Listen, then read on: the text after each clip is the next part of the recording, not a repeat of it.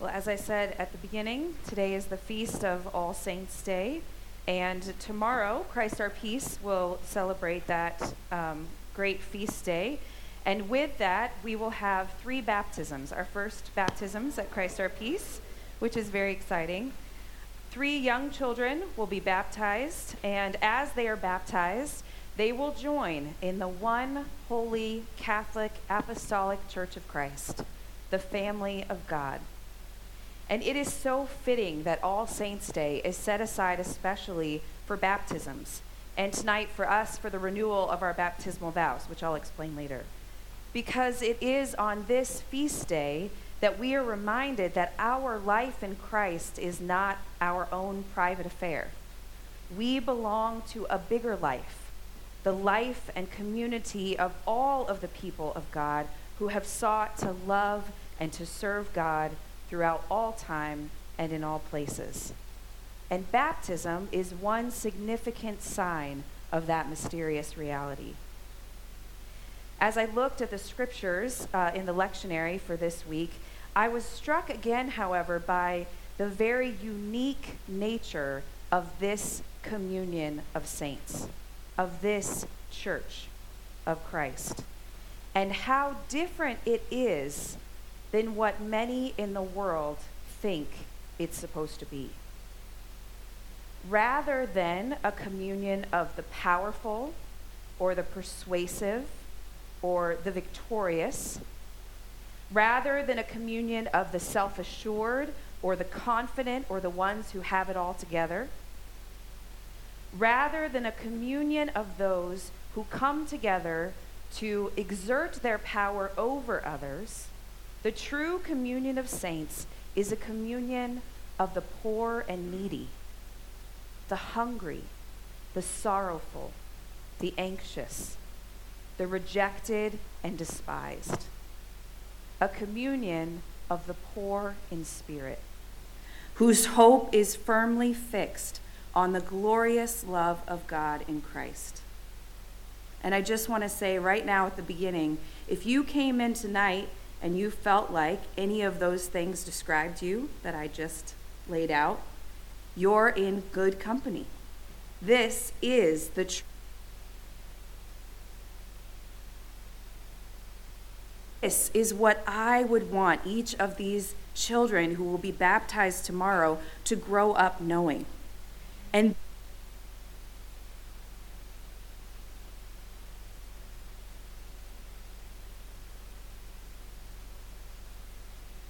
lives if we hope to be formed into the image of the Christ whom we love for the sake of the world. And I think our scriptures today suggest a very particular way that we can live into this reality. First, we are invited to accept and to receive our lowliness. Multiple times in scriptures, I'm sure many of you already know this, Jesus says these really interesting things like that he came to seek and save the lost, or that those who are well do not need a doctor, but he came for those who were ill. And when I was younger, I remember that those passages really disturbed me in some way. But as I came to know Jesus a little bit more and came to be a little bit more honest with my own shortcomings, these became good words. As I realized that God in Jesus is not intending to exclude by saying things like this, but instead is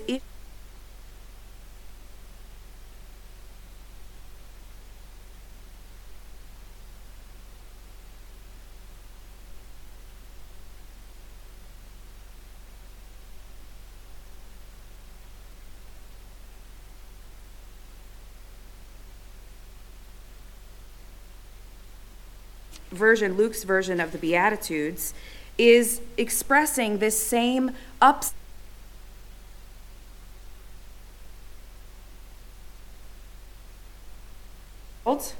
we are the communion of the poor and the meek and the lowly. So Luke 6, verse 20, when Jesus looks at his disciples, starts with this. He says, "Blessed are you who are poor, for yours is the kingdom of God." Now, tomorrow, I actually am going to preach this passage from the First Nations version. This is the first New Testament translation created by Native people, for Native people, and for others who are not Native people or do not identify as Native people. And I just wanted to highlight here as I start the Beatitudes, the phrasing that they use for blessed are you. In this translation, it says, first of all, Creator sets free is what Jesus' name is, which I just absolutely love. And it says, Creator sets free looked out over the crowd of his followers and began to teach them about the ways of Creator's good road. And then says this, Creator's blessing rests on you who are poor and in need. I love that phrasing. Creator's blessing rests on you. Maybe like me, when you heard the Beatitudes, if you grew up in the church, you heard them more as like an assignment that you were supposed to fulfill, because you would be blessed if you would just be poor. Well, I mean, we didn't have a lot of money, but, I wasn't always hungry and I wasn't always sad, and so I didn't really understand what it meant. But here I think this translation is so helpful because it points to the fact that Jesus is describing a reality, not an if-then, but a reality, that when you are poor and in need, or when you recognize that you are poor and in need, Creator's blessing rests on you. It goes on to say, Creator's blessing rests on you who hunger now, for you will be filled to the full.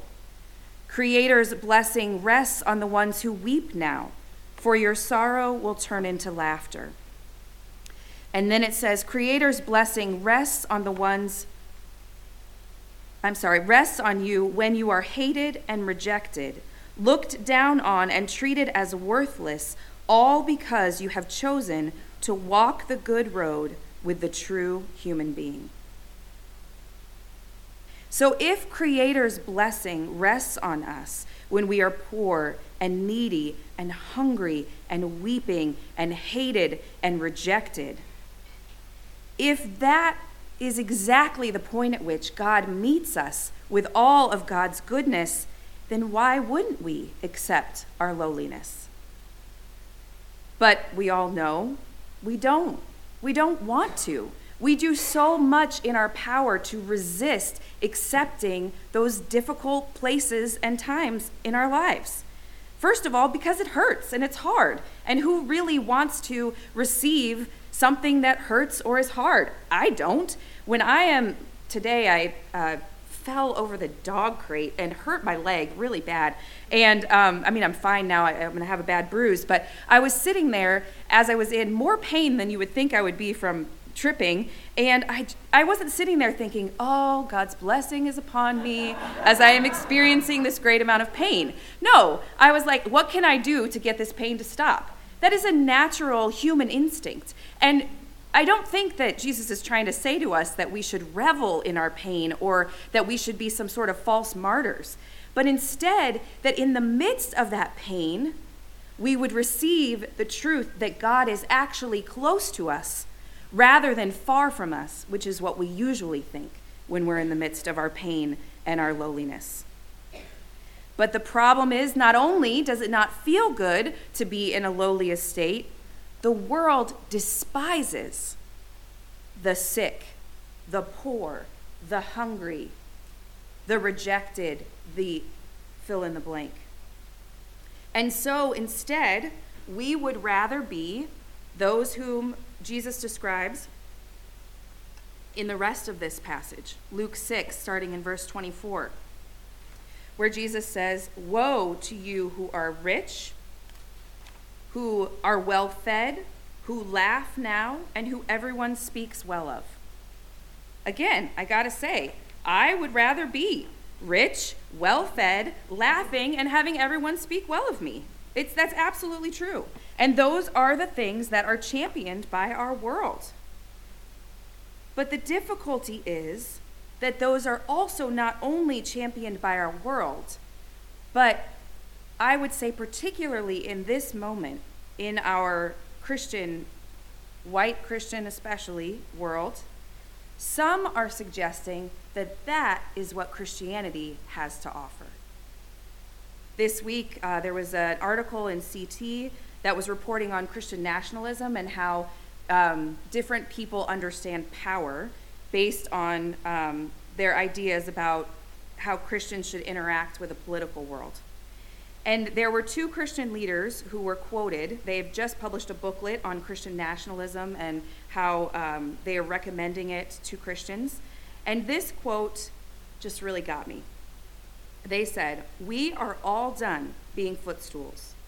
We are done being pushovers. Now we want to win. Win souls for Christ. Win elections. Win in the culture. Win for the glory of God." If that doesn't make you feel a little uncomfortable, there's something wrong. I just want to tell you that. Because we are called to be the communion of the poor in spirit. We are called to be those who are rejected and despised, because not only were our ancestors before us rejected and despised and poor and hungry, but our Savior himself was poor and needy and rejected and despised. And the reality is, church, when we go after being rich, I'm going to read them again, well-fed, happy all the time, and having everyone speak well of us, we really miss the core message of what Jesus came for.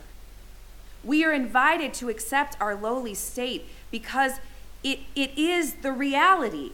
The reality is that we are poor and needy, whether spiritually or physically or otherwise. And when we instead try to do everything with our power and our influence and our energies to become rich, to become well-fed, to become thought well of, we cannot do that but for the oppression and the I can't even think of the word, it just went out of my head, the oppression of others.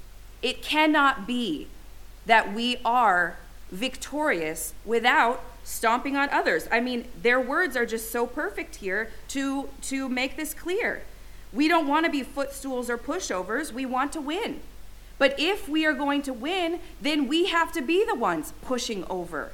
We have to be the ones making other people our footstool. And that, as we all well know, that's why we're here. That is not the way of Jesus. That is the way of death. And what I think is, again, so interesting about the First Nations translation is that it says it this way. Sorrow and trouble will be the end of you, is the way it phrases.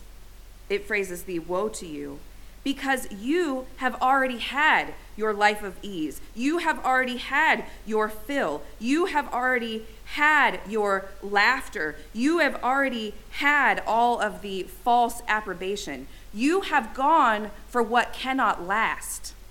And by doing so, you have hurt others in the process. And sorrow and trouble will come to you in the end when you see what real power is. The power of Jesus to come under, to give over, and then by doing so, to lift up and empower and resurrect. And that's what Paul is that's what Paul's making very clear in Ephesians, where he talks about in verse 18 of chapter 1, the glorious inheritance of God's holy people and his incomparably great power, I'm now in verse 19, for us who believe. And this is Jesus' kind of power. That power is the same as the mighty strength he exerted when he raised Christ from the dead and seated him at his right hand in the heavenly realms. The power of Jesus is a different kind of power.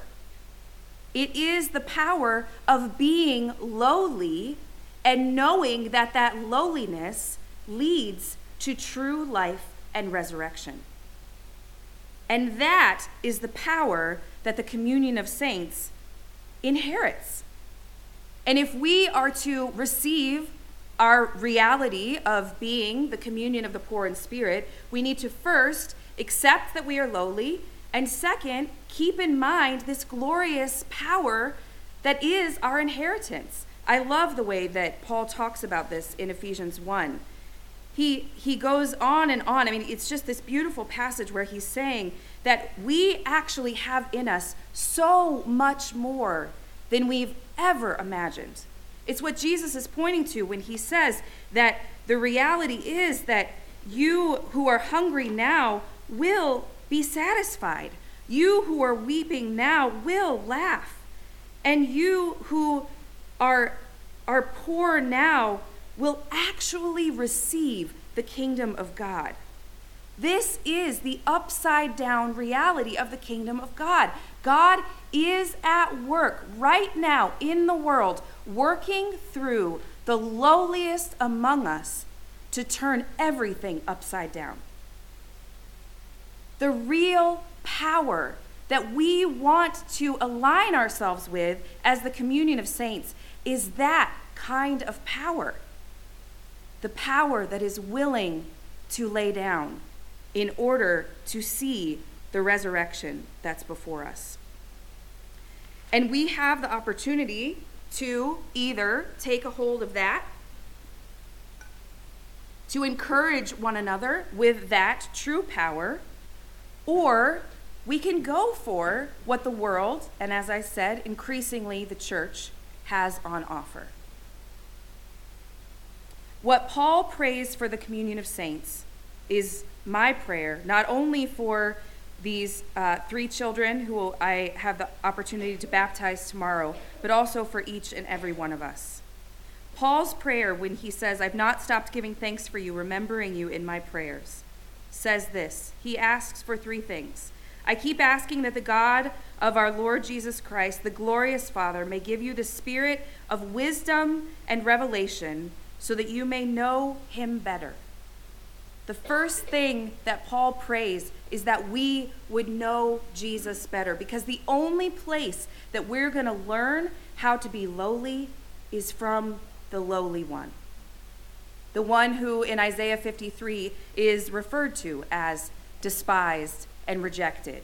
So malformed by the evil of the world that people wouldn't even want to look on him. He is the one who teaches us how to be lowly in heart, so that we might know him more. And then, secondly, that the eyes of our heart would be enlightened so that we would know the hope to which God has called us. And that is so key, because the reality is, as I said, when we're in the midst of these really difficult moments, when we're feeling our lowliness, it's hope that first leaves, right? It's hope that first walks out the door. But Paul's prayer is that the Spirit of Jesus himself, as we come to know him, would embody our lives in such a way that we would be able to see that truly there is the hope of being well-fed, of being able to laugh with one another in the kingdom of God, with light hearts that are no longer weighed down by the troubles of this world.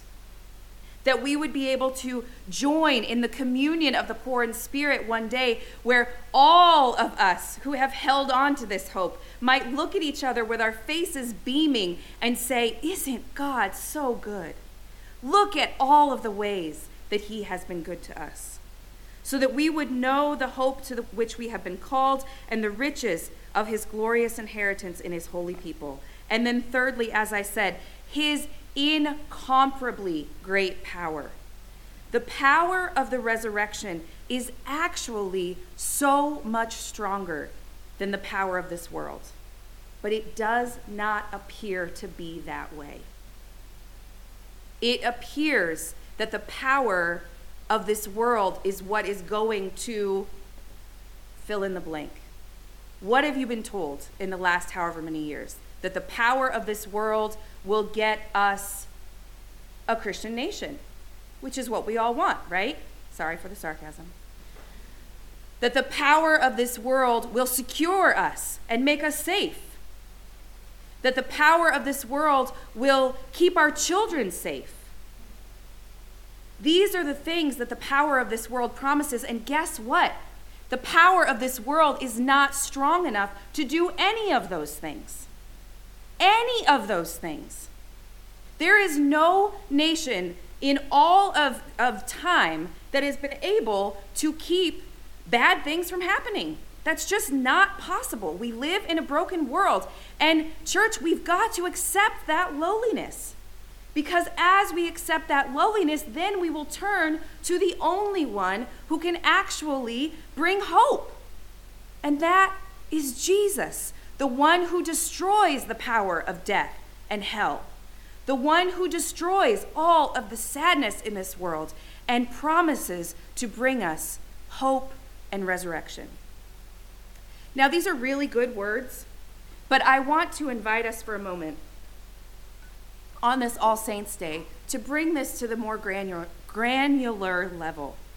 And I just want to tell you about 3 very common saints and how they have helped me to see, and others to see, because I'm borrowing 2 of the stories, that holding on to our lowliness is actually the way to receive the goodness of God and the power of resurrection.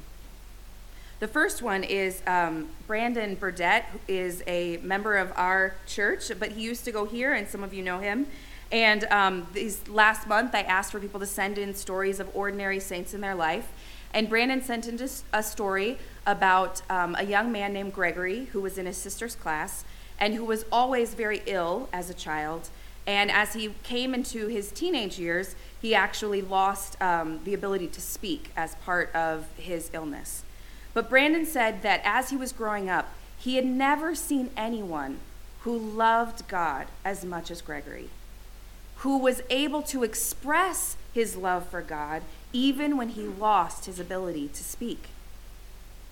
And Brandon said every time we pray the prayers of the people, and Brandon is a 30-something-year-old, so this, he hasn't been around Gregory for at least 18 years. But every time we pray the prayers of the people, he said Gregory comes to his mind as the dearly departed who taught him what it was to accept his lowliness and then through that to receive the grace of our Lord Jesus Christ. The second story is, again, just a very simple one, but my mother-in-law loves to tell about her best friend, Sherry, who for years and years and years would pray for my mother-in-law. And there were many years, Renee is my mother-in-law's name, so I don't have to keep saying mother-in-law. Renee became a believer when she was young, but had a number of years in her teenage years and her 20s where she wasn't at all in relationship with Jesus. And Sherry, well, according to her, of course, God was still seeking her. I don't want to be mistaken about that. But Sherry would call her once a week and tell her, at the end of their conversation, she would say, Renee, I just want you to know I'm praying for you. Every single week, I just want you to know I'm praying for you. Now, if I was Sherry, I would feel like this is doing nothing. Me holding on to this hope, me holding on to the smallness of my prayer, this is not ever going to make a difference in Renee's life. But I will tell you, as the recipient of the amazing faith of Renee and of her son and of my children, Sherry's prayers for Renee were more impactful than she could ever have imagined. And then the third story is I just wanted to, as I was thinking about saints, there are many here, I just want to say that. I would talk about Doug, but I talked about him the last time I preached, so I can't single him out once again.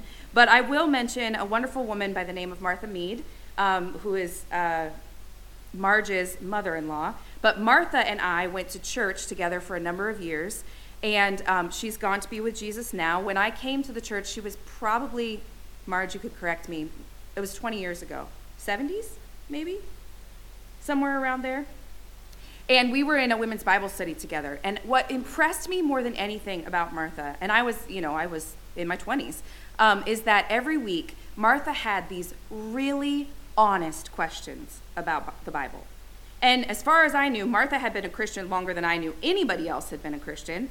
And the fact that she still had these really honest questions just so impressed me, that she was still like a child, just so eager to know more about her blessed Savior. And I learned so much from the questions that she would ask. And Martha not only impressed me with her very open and honest learning heart, but also by the very simple ways that she would minister to the rest of us. Whenever somebody was sick, she would write them a handwritten card. She had beautiful penmanship. And whenever any of us had children, she would embroider a felt blanket for us. And I still have the blankets that Martha gave to us that she wove her prayers for my children into. And they will have those to give to if they have children or nieces and nephews or other children that come into their life. Martha's very simple, very lowly, if you would call it, faith that led her to continue to ask the questions, that led her to simply write a card, that led her to embroider prayers into blankets. All of those things have had very significant impacts on my family and my children. My children were prayed for by Martha, who they don't even remember now. But her love of God and her love of them as a part of the communion of saints is woven into their very lives. And this is the invitation that each of us have, to receive our lowliness and not despise it, to remember our inheritance, the power that has been promised to us, and the fact that we stand in this huge company of saints who are right now saying, keep believing. It is true. God's power of resurrection is great. And it is that road that leads us to these very simple and yet very profound acts of love with Jesus for the sake of the world. And I'll just close by saying that is how I think we are empowered to do these amazing things that Jesus says in the last part of our gospel reading. He says, love your enemies, do good to those who hate you, bless those who curse you, pray for those who mistreat you. If someone slaps you on one cheek, turn to them the other also. If someone takes your coat, do not withhold your shirt from them. Give to everyone who asks you, and if anyone takes what belongs to you, do not demand it back. The only way to inhabit this completely countercultural way of being in the world is to receive our own lowliness and to remember our inheritance and to join Jesus in these small ways of loving that we know will have much power because of God's resurrection. I pray for all of us that when we are feeling our lowliness the most, that then we will know not only the communion of Jesus in the spiritual sense, but also the communion of all the rest of us standing here with us, and all the rest of those throughout time and space, and all of those who might go before us, who are championing us on even now. These are mystical realities, but this is the good news that we've been promised, that we are a part of the communion of the poor in spirit. If only we will receive that as the good news that it is. Thanks be to God. In this moment of silence, I just want to invite you specifically to either speak to God about your own sense of loneliness, or lowliness right now, which might be loneliness, and or to talk to God and remember a saint who has taught you what it is to be poor in spirit.